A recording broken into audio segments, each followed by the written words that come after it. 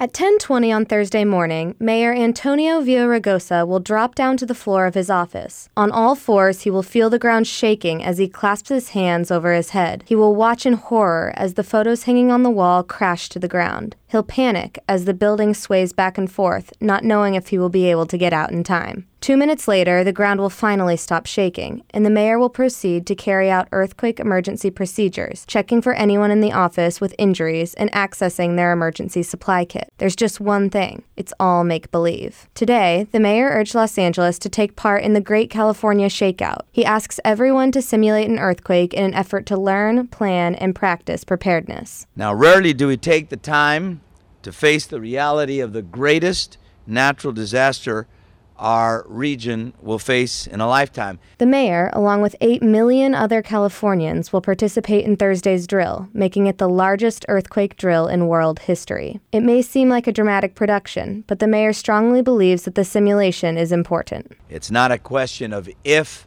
an earthquake will happen, but rather when. A large magnitude earthquake is one of the largest looming threats over Southern California. People are asked to create an emergency disaster plan with their families, build emergency supply kits, and practice what they will do when an earthquake strikes. First responders will be coordinating their own emergency response plan. Earthquake specialist Dr. Lucy Jones believes this teamwork is an essential part of the drill's goal. We're all in this together, and the more that each one of us individually is ready for the earthquake, the better off our overall community will be, because the earthquake really is inevitable, but the disaster is not. Dr. Jones and the mayor encourage everyone to take part this Thursday at 10:20 a.m. Ellen Castor, Annenberg Radio News.